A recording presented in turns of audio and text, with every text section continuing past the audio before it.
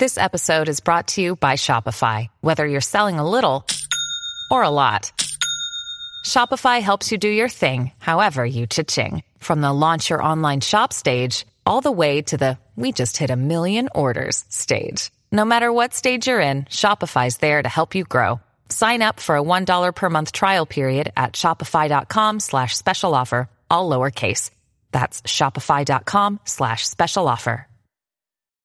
When you need mealtime inspiration, it's worth shopping Kroger, where you'll find over 30,000 mouth-watering choices that excite your inner foodie. And no matter what tasty choice you make, you'll enjoy our everyday low prices, plus extra ways to save, like digital coupons worth over $600 each week. You can also save up to $1 off per gallon at the pump with fuel points. More savings and more inspiring flavors make shopping Kroger worth it every time.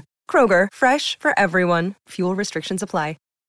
Did you know that the easiest satellite to spot while you're stargazing is the International Space Station? The International Space Station occupies an orbit that's tipped about 52 degrees to the Earth's equator.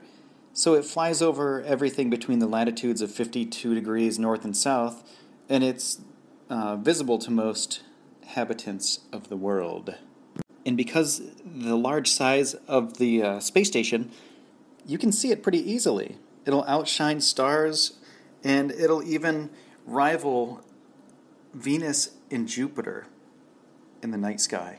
The cool thing is that NASA has given us a way to spot the station at spotthestation.nasa.gov/sightings, and you can sign up for their free service to get email or text notifications when the International Space Station is overhead.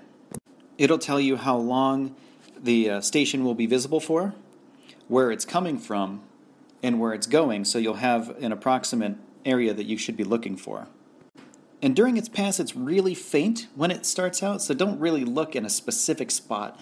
Kind of keep your eyes a little bit wandering and focused on the overall picture of the sky.